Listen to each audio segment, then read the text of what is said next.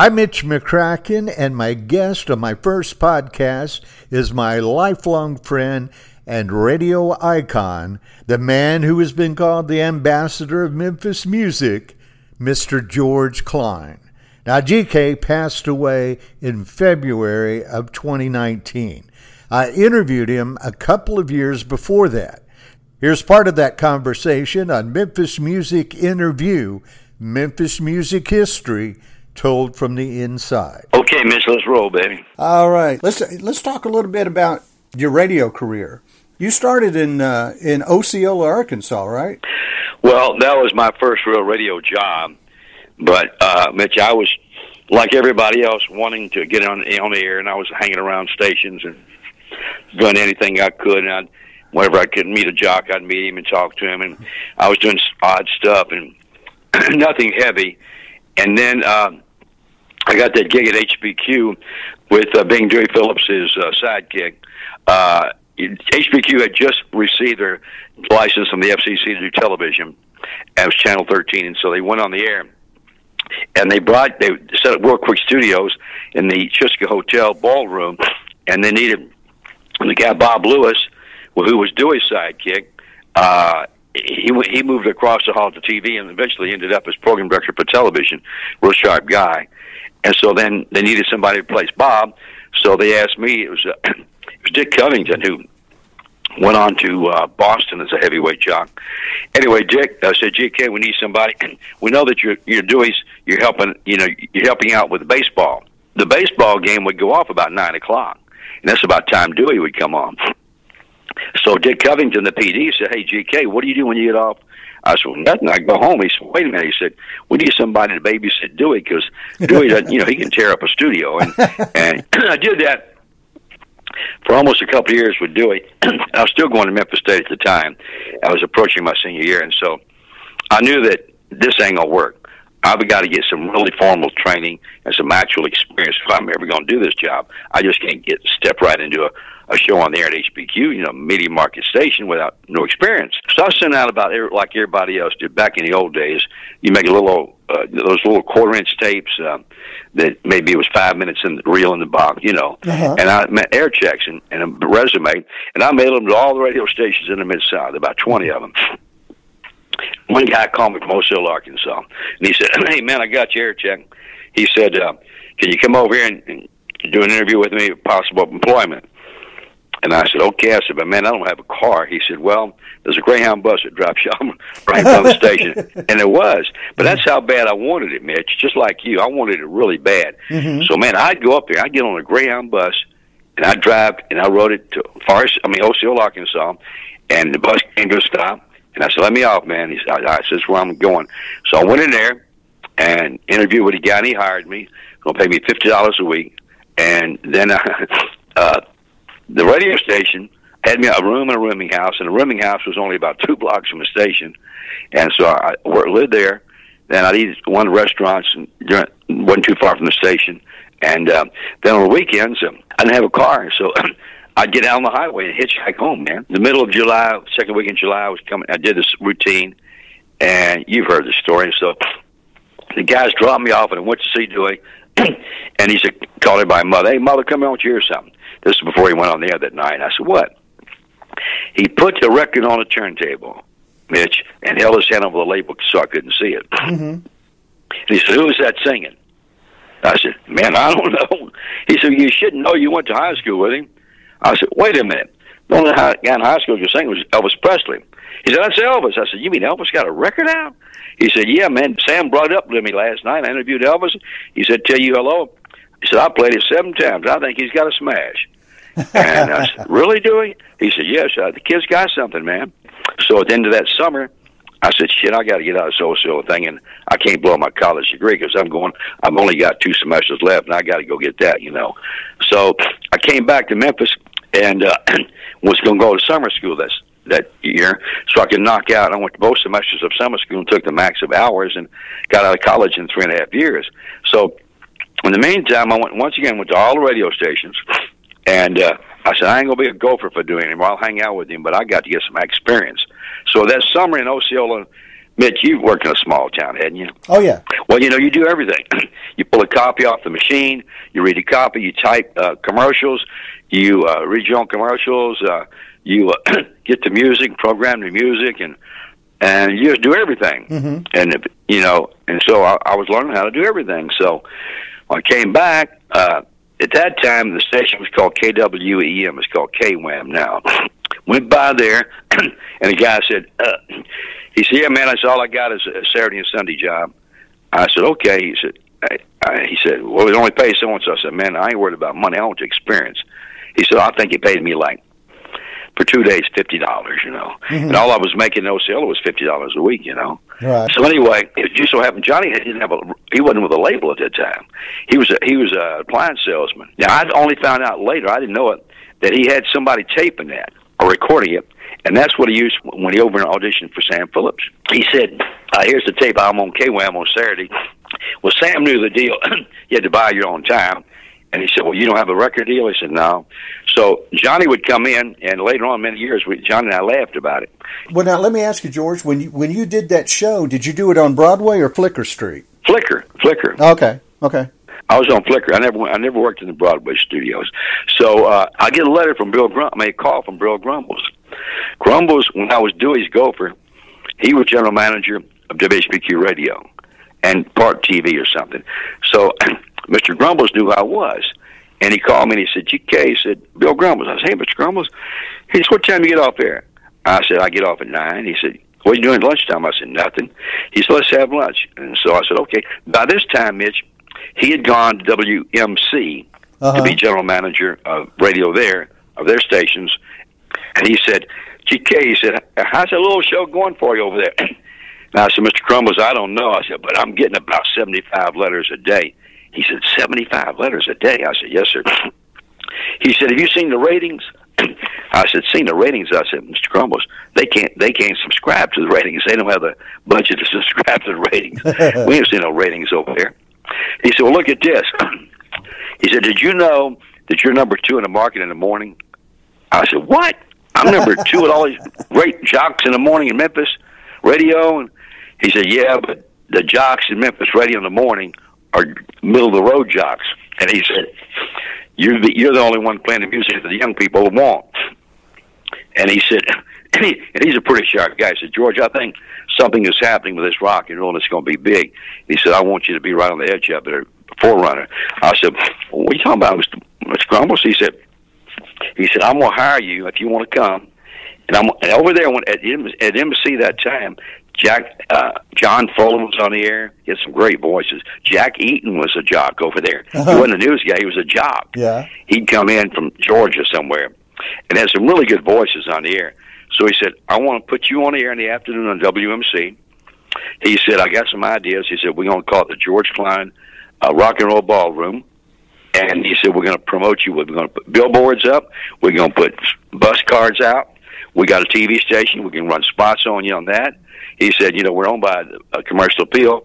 He said, so we'll get you a story in a paper, big picture. And I said, wow, Mr. Grumbles.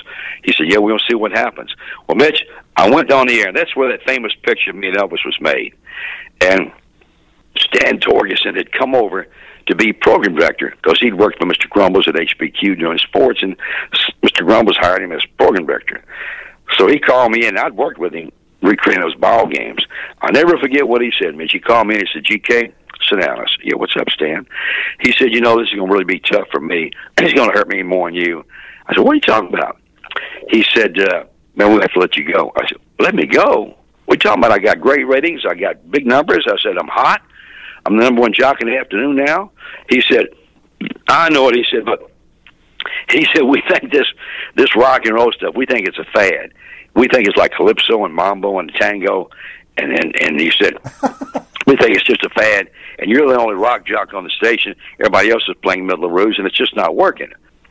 That very night, I went up to tell Dewey, and who should walk in but Elvis? And he said, GK, why weren't you on there today? And I called him. I said, well, I said, I told him. He said, what? Fad? He said, fad. He said, we'll show him what kind of fad it is. I said, what you talking about? He said, you're going with me. I said, where are we going? He said, you're out of work. I said, yes, I'm hiring you. You're going to travel with me. And he said, we'll show him what kind of fad it is. He said, we're going all across America. We're going to Canada. We're going to Hawaii. We're going to Hollywood to make a movie called Jailhouse Rock, and you're riding with me. I said, oh, man, that was great. Because I didn't have anything to do, Mitch. I already graduated from college, and I was out of work. So, I was single. So, now I started hanging with him, and we went on the road, and we did all that stuff. And I never ever saw Torgerson after that. I used to remind Jack Eaton about that. But he later on became the Ole Miss play-by-play football guy. So I did that, and then so I traveled with Elvis about a year and a half or so. I knew Elvis was getting ready to go in the Army, and so I knew that I had to get back into radio because there wasn't any future traveling with Elvis, Mitch. Colonel Parker had everything locked up, and you couldn't get close to Elvis management-wise, even though I was living with him. I mean, I just didn't have the experience to be a manager, assistant manager, or front man or something, And Elvis actually wanted me with him because all he had with him at that time was Gene Smith, his cousin, and Arthur Hooten, a guy from the neighborhood. So, his neighborhood. So, man, we were going up Detroit, Chicago, Philly, Cleveland. We were, man, we hit every big city but New York City. And so, man, we were traveling, and then I was okay, GK, we're going to Hollywood. And we went out to Hollywood, made Jailhouse Rock. Elvis goes in the Army, and I said, Elvis, man, this has been great traveling with you, man. It's been once a dream come true to be a jock and travel with the biggest guy in rock and roll. I said, Elvis, I got to have a career for myself. He said, oh, man, I could tell that GK that you love radio. And he said, don't worry about it. He said, I got to go in the Army. There'll be a place for you when I get out of the Army. I said, okay, Elvis. So he went in the Army. I'm skipping around because we did make King Creole. I went down on that.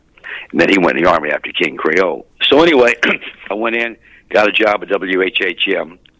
WHHM was a 250-watter, but it was a hip station. And started working there. And then in fact, Bill Grumbles eventually became the owner.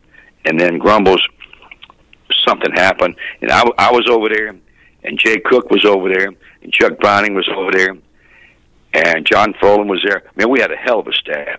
And but they didn't have the money to promote the station, and it was a hot little station, so they started letting people go, and they let me go from over there. But it wasn't because of anything I didn't do. It just Grumbles was going to sell the station, and et cetera, et cetera. So I went over to HBQ because Jay Cook had already left, and he heard what was going to happen. So he went over at HBQ, and he got on, and he called me and said, GK, we got opening on the all-night show. He said, why don't you come over and throw your hat in the ring? I said, okay. So I went over there, and Hugh Frizzell hired me to do all nights. And on WHBQ, I was going midnight to dawn. So I said, this should be kind of fun. You ever done an all-night show, Mitch? Oh, yeah. Yep. Well, the chicks call you like crazy. Yeah. And the girls start calling, and it's kind of fun, man. They talk sex. You know how it goes. Right. So I was having a lot of fun, and I was learning, really good equipment. And I was doing would be there when he'd get off at midnight. I'd come on at midnight. And so it was kind of cool because Martindale was doing mornings, and there were some good jocks there, man. Jack Parnell was there, Wink Martindale, and who else was there? Frolan was there. John Frolan was there again. And I forget who else. But anyway, I was doing midnights. So I went and told Hugh Frizzell, the PD, I said, Hugh, we were hot, Mitch. It was us and MPS, but we were beating their brains out. And we were red hot, man, because we had a hot staff, and HBQ was hot because of the history of the station and all, and Dewey and everything. So that's right about the time they let Dewey go. And they told Dewey, we're gonna go more of a personality format station, and we don't think he fit, which was stupid. They should have kept Dewey on, still let him do his stick night at midnight. But so anyway, they let Dewey go, and he went over Little Rock for about a year, I think, or 6 months, and didn't like Little Rock, and came back, started working at that station in Millington, where I was. So anyway, so I was working midnights, and finally they moved me up to 9 to midnight, and then eventually after about a year, they moved me up 6 to 9. and that's when I caught fire. And I had a 42 share of the audience at night. Wow! From 6 to 9 or 6 to 10, whatever time I was on, and I've still got that right up somewhere on Pulse. It was Pulse at that time. Had a 42 share, man. So I was red hot. DJ GK, rockin' HBQ. I didn't do the rhymes. Right. They told me I couldn't do rhymes, and let's just drop one in, a catchy one. But I didn't do the rhymes, and I got red hot. And then they came to me and they said, Wink had already left and gone to Hollywood, and a guy named Ron Maroney got Dance Party. It was called Dance Party. And then Ron Maroney left and went somewhere, and Jay Cook got it. And Jay was doing afternoon drive 3 to 6, and I was coming home working 6 to 9. And then Jay was doing, they called Jay in. They said, Jay, we're having to change the format from Dance Party to Talent Party. And Jay said, why? And they said, well, all this integration thing is starting to happen, and we just don't want to cause any problems, et cetera, read between the lines. So Jay said, okay. So then Jay did that, and then Jay told me one day, because I'd seen when he's going off here, I'd be coming on, and I knew Jay from HHM days. So he said, well, GK, he said, I'm getting ready to leave. He said, I think I want to manage a station or be program director. And I said, oh, Jake, man. He said, yeah. And he said, also, TV's not my thing. He said, it's kind of cool and all that to be on TV. He said, well, I said, what are you saying? He said, they're going to open up an auditions. They're going to open auditions only for the HBQ jocks for the Talent Party show. It was called Talent Party at that time. They'd only been changed to Talent Party about 3 months, So I went and auditioned, got the show, and then the place went crazy when I got to Talent Party, because I knew, Mitch, that what they were doing at that time, they had a remote. It looked like a remote disc jockey standing in the TV studio, right? And you're playing records, and then people come in, you'd interview them, and then you'd have guests on, and then you'd show some videos of acts. The record companies would send you. It was kind of a not happening show. So I went in and I told them, I said, look, Lance Roswell at that time was the PD. And see, I left out the fact that I did some wrestling. I was his cohort. I knew that I needed some TV experience when I was doing 6 to 9. And I said, Lance, if you ever have any openings over at Red TV? He said, just so happened, he said, the guy's my sidekick on wrestling. He said, George is leaving. He said, well, you want to do that? I said, sure. Because then, Mitch, I knew that I'd learn TV. I'd learn angles, camera shots, and all that stuff. And so I was a sidekick. And then when I left, Dave Brown got it. And then, of course, Dave Brown went on to big time in the weather locally, So anyway, Talent Party got rid. Was just there. It was okay, but it wasn't happening.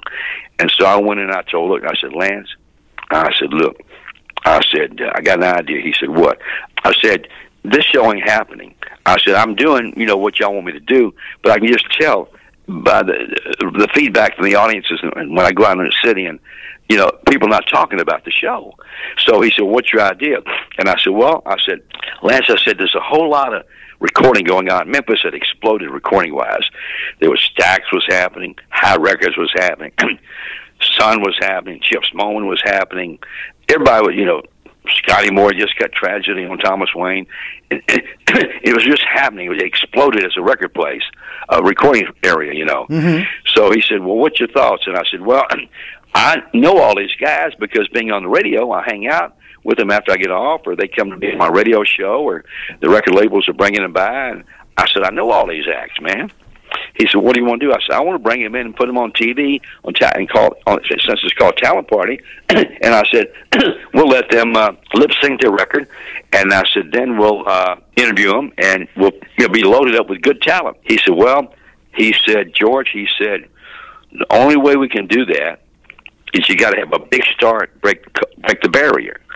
I said, what do you mean? He said, well, we're scared that if you just bring in just a local African-American guy, he said that we may get some complaints, So I knew where he was coming from, but I knew we wasn't getting complaints. So anyway, Fats Domino was coming to town.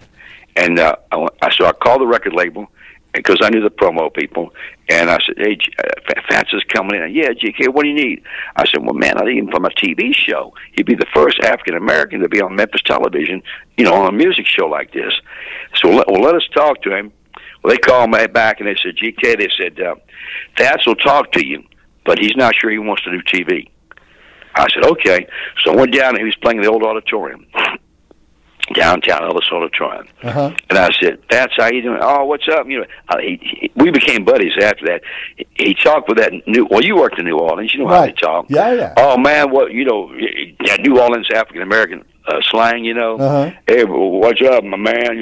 Get some barbecue when I get off there, Creole. New Orleans, I love, and all that stuff." So I said, "Fats, I really need you for my TV show." And he said, "Well, George, I know you play my records, and I really appreciate that.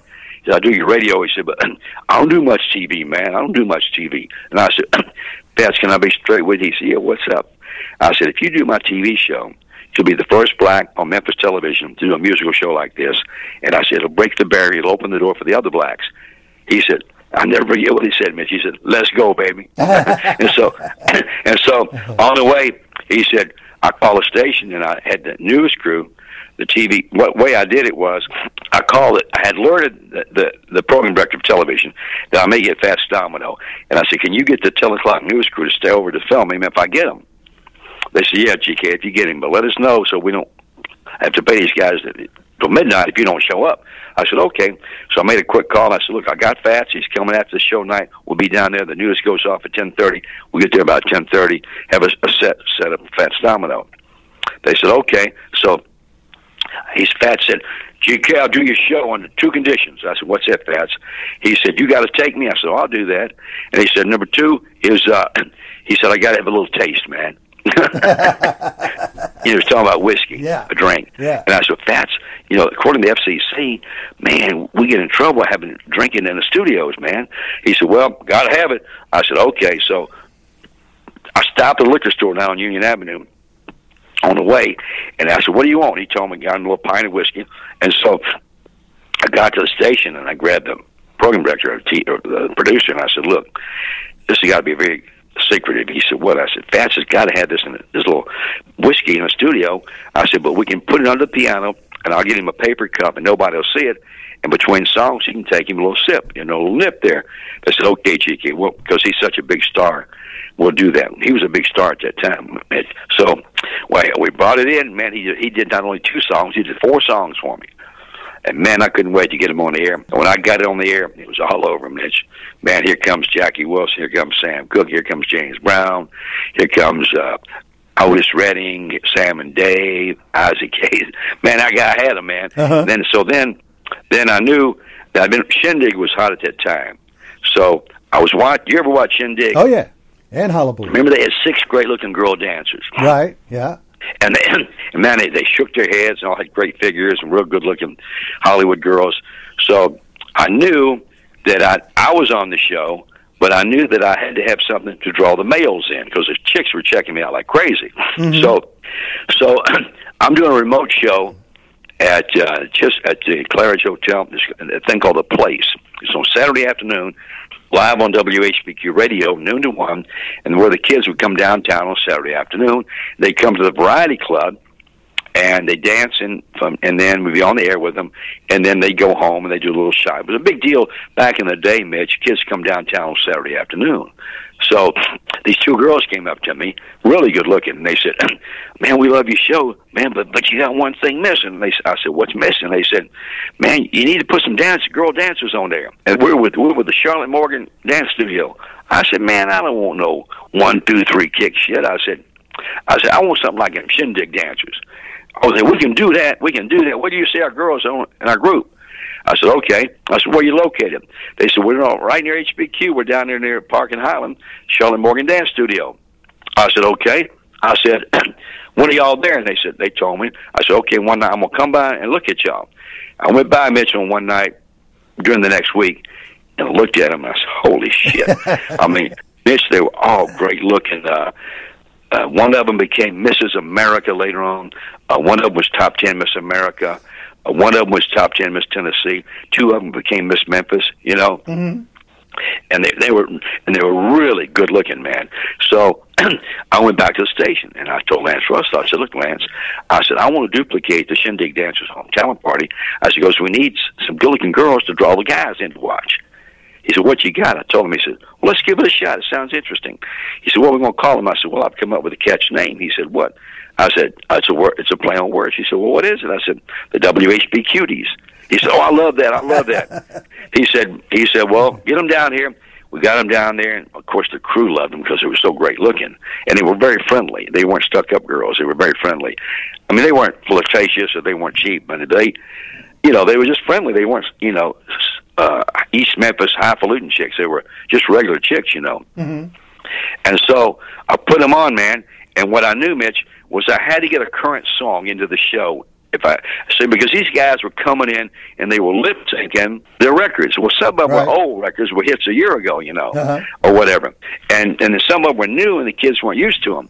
So what we did, I get the hot record of the week, and I'd give them to the girls, and I'd give them to my producer, and I said, look, get the girls to dance to this record. That'll get current music into the show.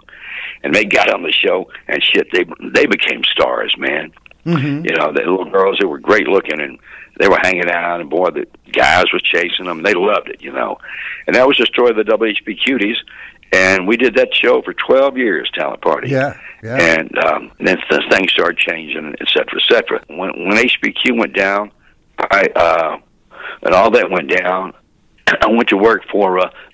I was at home one day, and Jerry Phillips it was Jerry called me, and Sam Phillips' son. I said, "Okay, what you doing?" I said, "Oh, I'm just chilling out, HBQ would change, and the Talent Party went off there, and he said, we're putting in a station. Sam hired you in Millington. I said, yeah. He said, he promised you if ever got anything in Memphis, he gave you a shot. I said, okay. So he was out there on Mount Moriah. That's when he was starting to put together all of his big stations, And so he had to think, he said, we're going to name a station after Elvis, WLVS. He's going to call it, and we're going to play country music, but it's going to be rock country instead of just regular, Webb Pierce stuff. And I said, okay. So I went and worked for Sam for a couple of years, and then let me see. After that, that's when George Flynn bought HBQ. Right. And then he was going to call me, and he said, GK, I want to talk to him. He's an unusual guy. Yes, Mitch, he is. I work for him. Man. Okay, well, you know how he is. Yeah. He liked me, but so anyway, he said, I'm going to put HBQ, but HBQ at that time was a news talk sports station. And he bought it. He stole that station. Man, he gave $1 million to RKO for that station. Mm-hmm. He got all the equipment. He got that land where the transmitter is out in Fraser. He really got a steal, man. Mm-hmm. So, and he was renting the studios. They told him he could still stay in the building for a while. So he converted those whatever studios they had there to studios, and so he hired me away from Sam. And well, let me ask you. I want to ask you an Elvis question. When you were traveling with Elvis, and before he went into the service, yeah, and then when he came back, I mean, how did the tremendous success affect him, or did it? When he came back out of the Army, yeah. Well, by that time, he'd already made Jailhouse Rock. No, he made Let Me Tender. Uh-huh. Jailhouse Rock and King Creek. He'd already done 3 movies. Right. He was a lot more polished and a lot more well-read, and he would read a lot. Mm-hmm. And so when he came out of the Army, he was concerned, too, what would happen. Then he went out to Hollywood, made that GI Blues, and hell, he was hit all over again. Right. And so then he stuck to movies. And so he started doing those movies. He was getting like $1 million up front, 50% of the picture, and all of the album music out of the movie was going to him and Colonel Parker. Mm-hmm. So they was making a lot of money on those movies. And so he said, I'm going to do movies for a while. So he did, a lot of movies.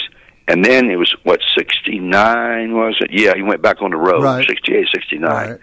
And it was he told Colonel, he said, after we do this last movie, which I think was Charo or something, he said, let's let the movie contracts run out. He said, I've done 33 movies, he said, and he's 31 regular movies and 2 musical documentaries. And he said, I want to go back and live shows. And the Colonel said, live shows? He said, yeah, I'm getting tired of this movie stuff. It's the same story, different, location. Mm-hmm. And he said, the music's not heavy. And he said, I want to get back in the mainstream.